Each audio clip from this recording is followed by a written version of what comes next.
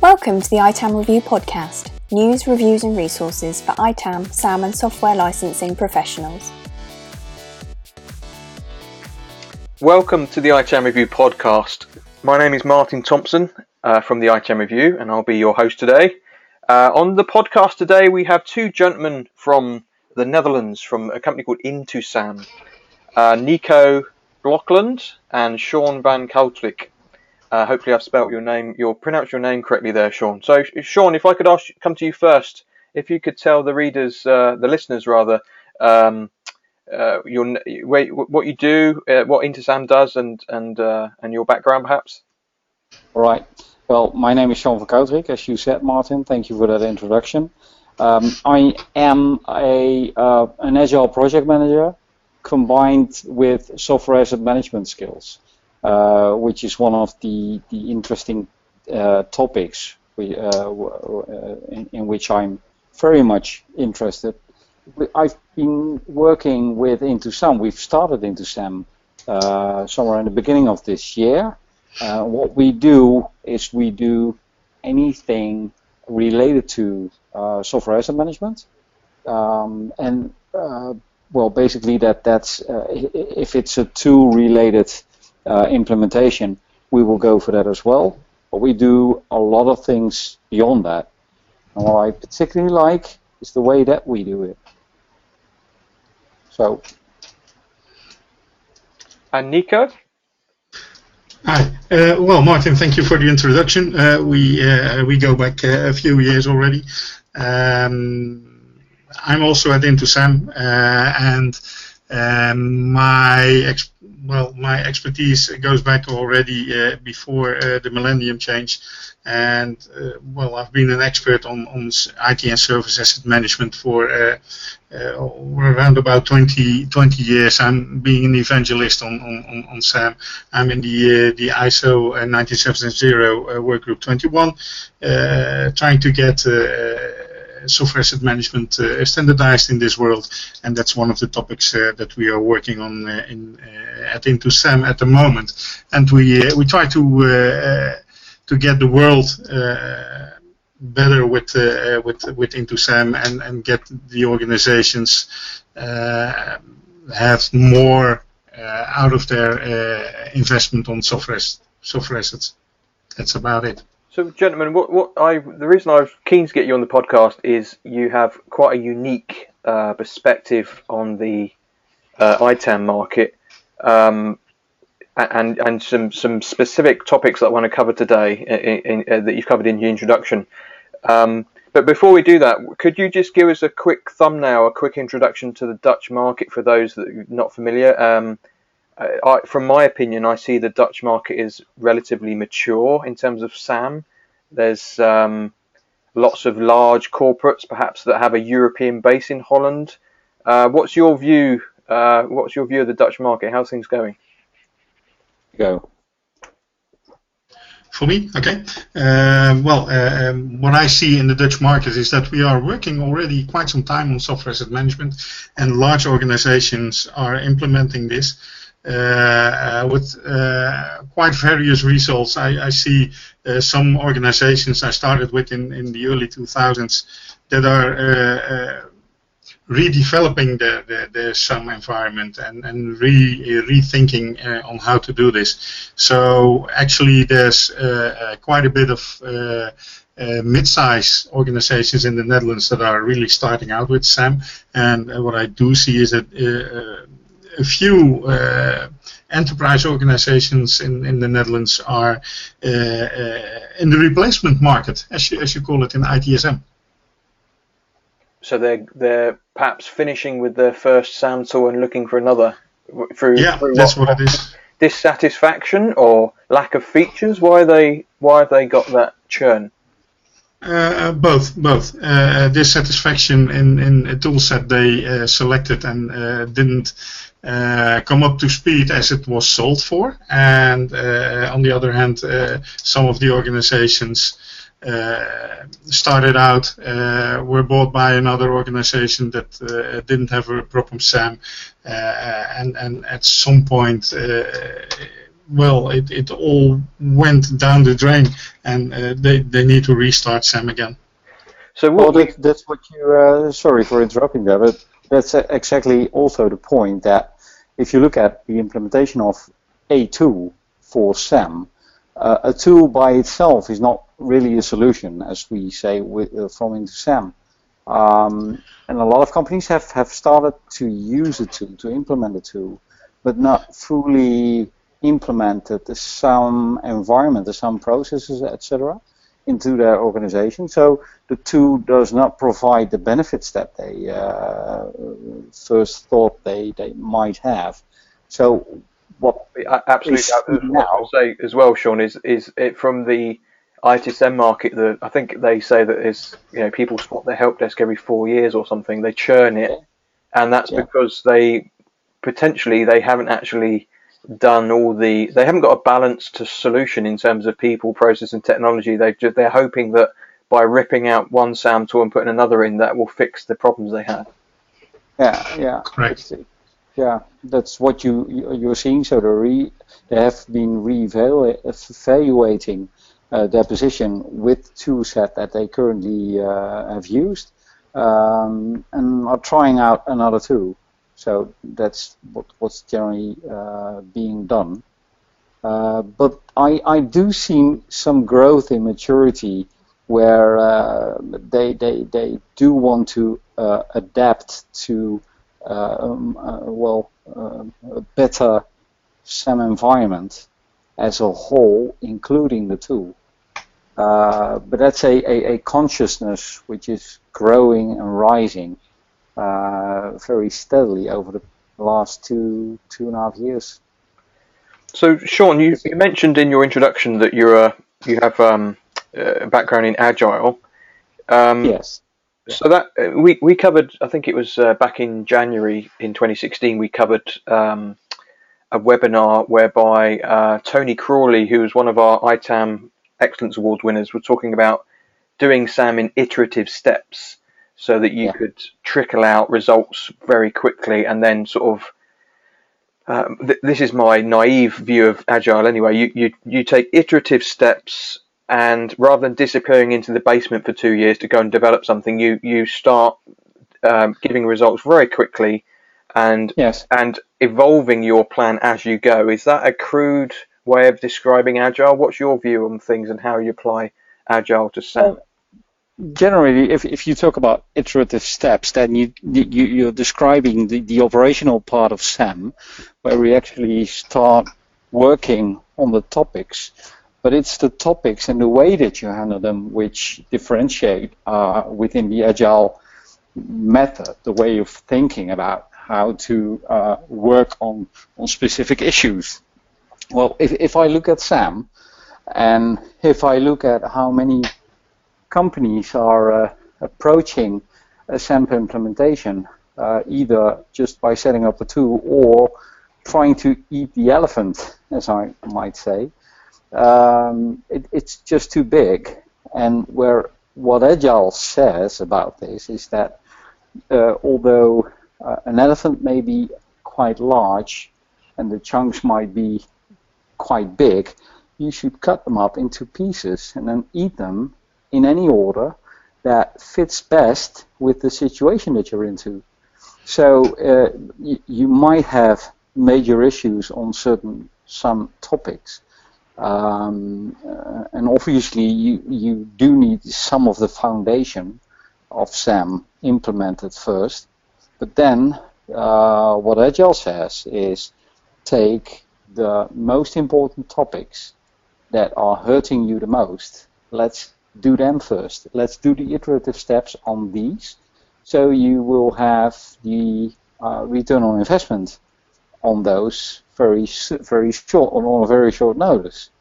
And then, as you go along, you take topics that might be less of importance, gradually growing to that list, where the customer owning the list will tell at a certain point in time, okay, that it's far enough for me, or it's far enough for me at this moment, and we might continue in a later stage. But they have a lot more control on the things that you are doing for them. And that's the thing I like about Agile. We're focusing, ITAM and SAM are meta processes, so it's touching many elements. That's a big one to handle. But focusing on the specific topics and issues, that's vital. And we say that good is good enough. It's also something that you hear about Agile, what we say. And that doesn't mean that it needs to be a lesser option or a lesser solution. But you have to focus on the return on investment, which SAM can bring you. And that can be different each period, depending on audits, changes in the infrastructure, moving towards the cloud, for instance. So, and by cutting those up into sections, you can much better have a grip on where the some process is going. The other thing with Agile also is it's not like, okay, I have a company, I have an issue here, I'm getting a team from consultants or experts into my company and they'll resolve it and then they're off and gone. Agile is all about collaboration with the client. So the client sets the objectives and you also need to prioritize them, where we of course will assist the customer if needed. Can you recommend any, if somebody wants to explore further about Agile and DevOps and that whole new world of developing at different pace, where can people find out more about that? What would you recommend in terms of resources? Well, the Agile Foundation, the Agile organization might be a good starting point, but let me, I can add some information later on to point you into the right direction. Perfect, thank you. There's another thing I might say about this subject. I mean, if you let me, I'll go on and on about Agile. But you know, we've been working with ITAM review now for a while, and we've also been working with the 12-box assessment model. And that actually would be a very good starting point to do an Agile project, because the output of the 12-box assessment will show you also the main points of interest for a company. Showing you where to focus first. Yes, yes. So you mentioned audits and as potentially something that a company might be responding to, and I was keen to get you on the podcast specifically to talk about your concepts of an audit monitor, because we did a workshop in Holland back in, when was that? In April. April. It was in April. Yeah. And we had quite a busy event, and you introduced this concept of an audit monitor, and which from my view is almost a cross between a central point of contact and an audit specialist. Could you introduce the concept and the sort of what does an audit monitor? What is an audit monitor, and what does an audit monitor do? Because I love the description. Okay. Well, the audit monitor description is actually the central guy or girl in an organization, which is a single point of contact towards the auditor, and also make sure that the organization is prepared for any other audit that will come up at any time. And in the end, it's all about the audit defense. As we were talking about it mostly during the events, and well, it's a daily job. Well, maybe not a daily job, but on the other hand, an auditor who comes to an organization has a daily job in auditing organization. He knows where to go. He knows what knobs to turn to get his information, and he also, he's skilled to get information that he normally wouldn't be getting. And if you in certain function or a role like an audit monitor in your organization, you have somebody over there who is as skilled as this auditor and knows how to reject some of his questions, and he knows about laws and legislation to give protection to your organization. That's in a nutshell, not really, but that's the idea we had for every organization. It's a kind of a project manager. He manages the audit from the perspective of the client. It's almost like I don't mean to be flippant, because an audit is a very serious thing with serious financial penalties, but it's almost like a first aider or a fire monitor that knows the drill, knows what to do, knows who to speak to, knows what to do in that particular situation.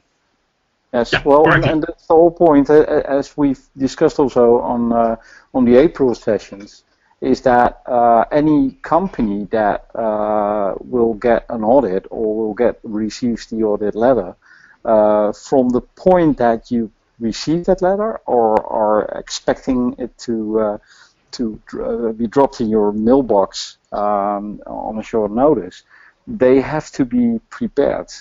And if you only then start thinking about how to prepare and what you need to prepare and how you need to respond initially and as the audit progresses, that there is a specific function with specific needs where the audit monitor then comes into play.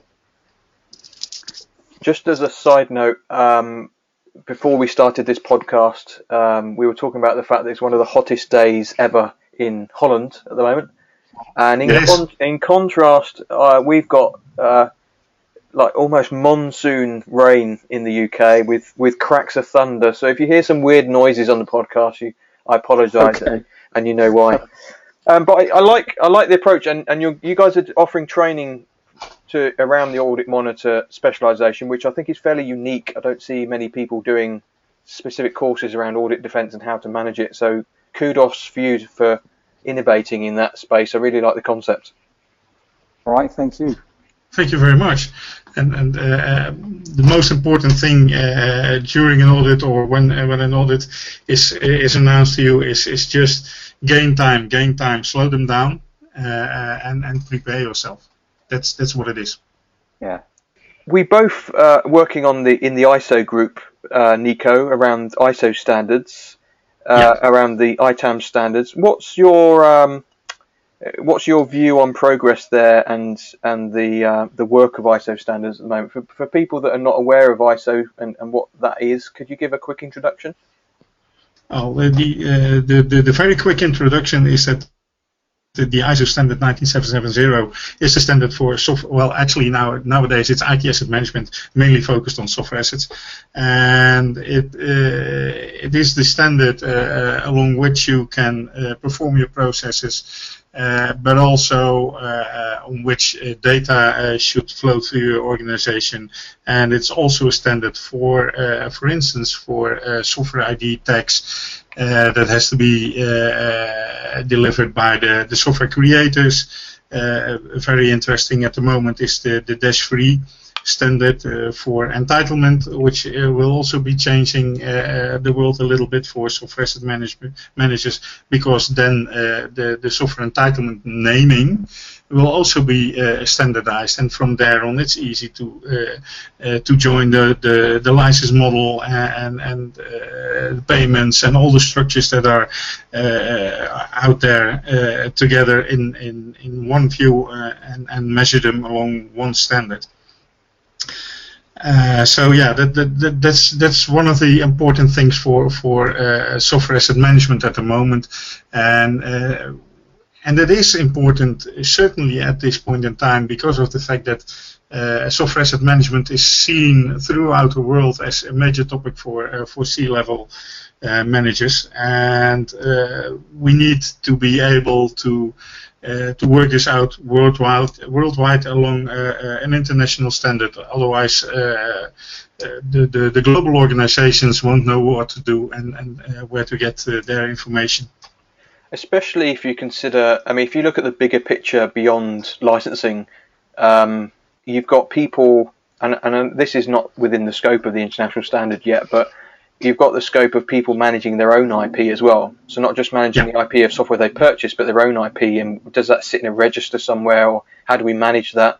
And we've also, on the horizon, we've got the Internet of everything connected to the Internet, basically Internet of Things, and lots of corporate devices potentially all connecting to the network, and potentially explosive scope and increasing in demand for IT asset management, I see, if that falls within the ITAM remit. So I think it's there's some good stuff going on. And just for those not aware, so I think, and correct me if I'm wrong, Nico, because you know more about this than I do, but the first standard, the I think it might be called -0 now, is around actual best practices. And then we have -2, which is around the tags. So you put an XML tag every time you install some software. It is accompanied by an XML tag. And then -3 is the representation of the entitlement that what you purchased as part of that transaction as well. Is that the way you describe it? Correct. But that's the way I describe it. And the -3, the latest one, is almost out there. The balloting has been started worldwide. So and the -1 or the -0, as you call it, there will be a new standard out there within a few months, I guess. I think the potentially, I mean, I'm a geek for this stuff, so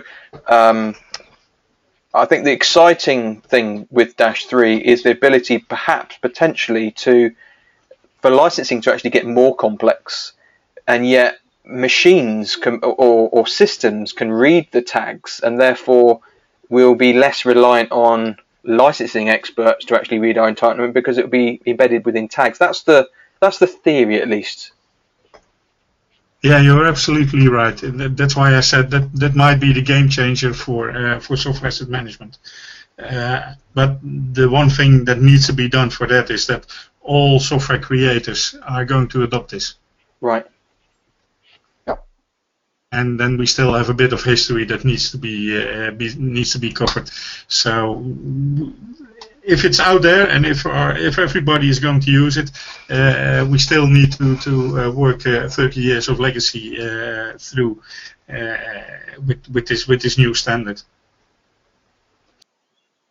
And I might add one more dash through it. There are more of them, but there's also a -4, which is about resource utilization monitoring, which is actually looking at how are you using your software and measuring that along a standard. So it's easy to look and to make use of this new standard in the future, and mainly for the environments where you buy your software, if you pay for your use or something like that, because that's the most important thing. Of course, it's very important to know if you're using your software that you already installed and paid for, or maybe you can reuse it somewhere else. But it's mainly focused on future use in the cloud and pay as you use. Right, or things like, it was my understanding of -4 as well, that it's things like subcapacity licensing, whereby it might be, like you say, it's based on usage rather than existence of install. Correct. Or something. Yeah, correct. Yeah. And what? Go ahead. That aligns with the current changes that we see from various vendors, where they are gradually going to the pay-per-use model. Right, absolutely. And I went to the UK-based. There's a quite an active BCS, British Computing Society networking group in London, and there's actually a chat about this, because one of the questions that was raised was, if Adobe and Microsoft have put tags into their software, which they claim to have done, then why don't Adobe and Microsoft ask for the tags when they come to audit? And the short answer is because they're not good enough quality yet, or the auditors don't even know about tags because it's quite a niche area, and they're not really ready for scrutiny yet. Any views on that? Do you think it's not quite mature enough to be used in anger yet, is it? It's not quite there yet. It all has to do with the level of adoption worldwide and of all the vendors. And if one or two people at Microsoft say, okay, we're going to adopt this and we're going to work like this, that doesn't really say that everybody in this organization knows how to work with it and make use of it. For instance, during an audit. On the other hand, it also, I think, challenges the SAM tooling builders to be able to build a tag, although it's not in the system, because the standard is there. They should be able to. Right, and there's nothing. I think some people have attempted this, or I've heard of people doing it. Is that there's nothing stopping anyone from building a tag for your own software, whether you've made it yourself or not. You can still build a tag. That's the nature of a standard, that anyone can do it, anyone can replicate it. Yeah. That's what it is. The sad thing at the moment for the ISO 9770 is that there's no real certification yet. Maybe the good part about this is that from the Netherlands we taken the initiative to set the requirements for the different forms of certification for 19770, and we're going to work this out during the next few months, and we will introduce it in the Workgroup 21 meeting in Berlin in November. I hope you will be there, Martin. Otherwise, I'll make sure that you will be briefed about it up front. Yeah, I hope to attend, and I just a quick plug as well. At the end of November, 18th of November, we're having a ISO summit, a standard summit. So it's in London, and for anyone that's interested in learning more about standards, how to apply standards, how to benefit from standards, and also give feedback to the people that write standards, it's a one-day workshop in London, 18th of November, low-cost ticket to attend, and it's purely driven by the volunteers that run standards, so it's not a for-profit event. But we're planning to be there, Martin. Cool. Okay. So, gentlemen, thank you very much for joining the podcast. Thank you also for joining us at our conference in October, so everyone can come and meet you and learn more about the Audit Monitor training and your approach to SAM in October. And in the meantime, thank you very much for joining us. Thank you, Martin.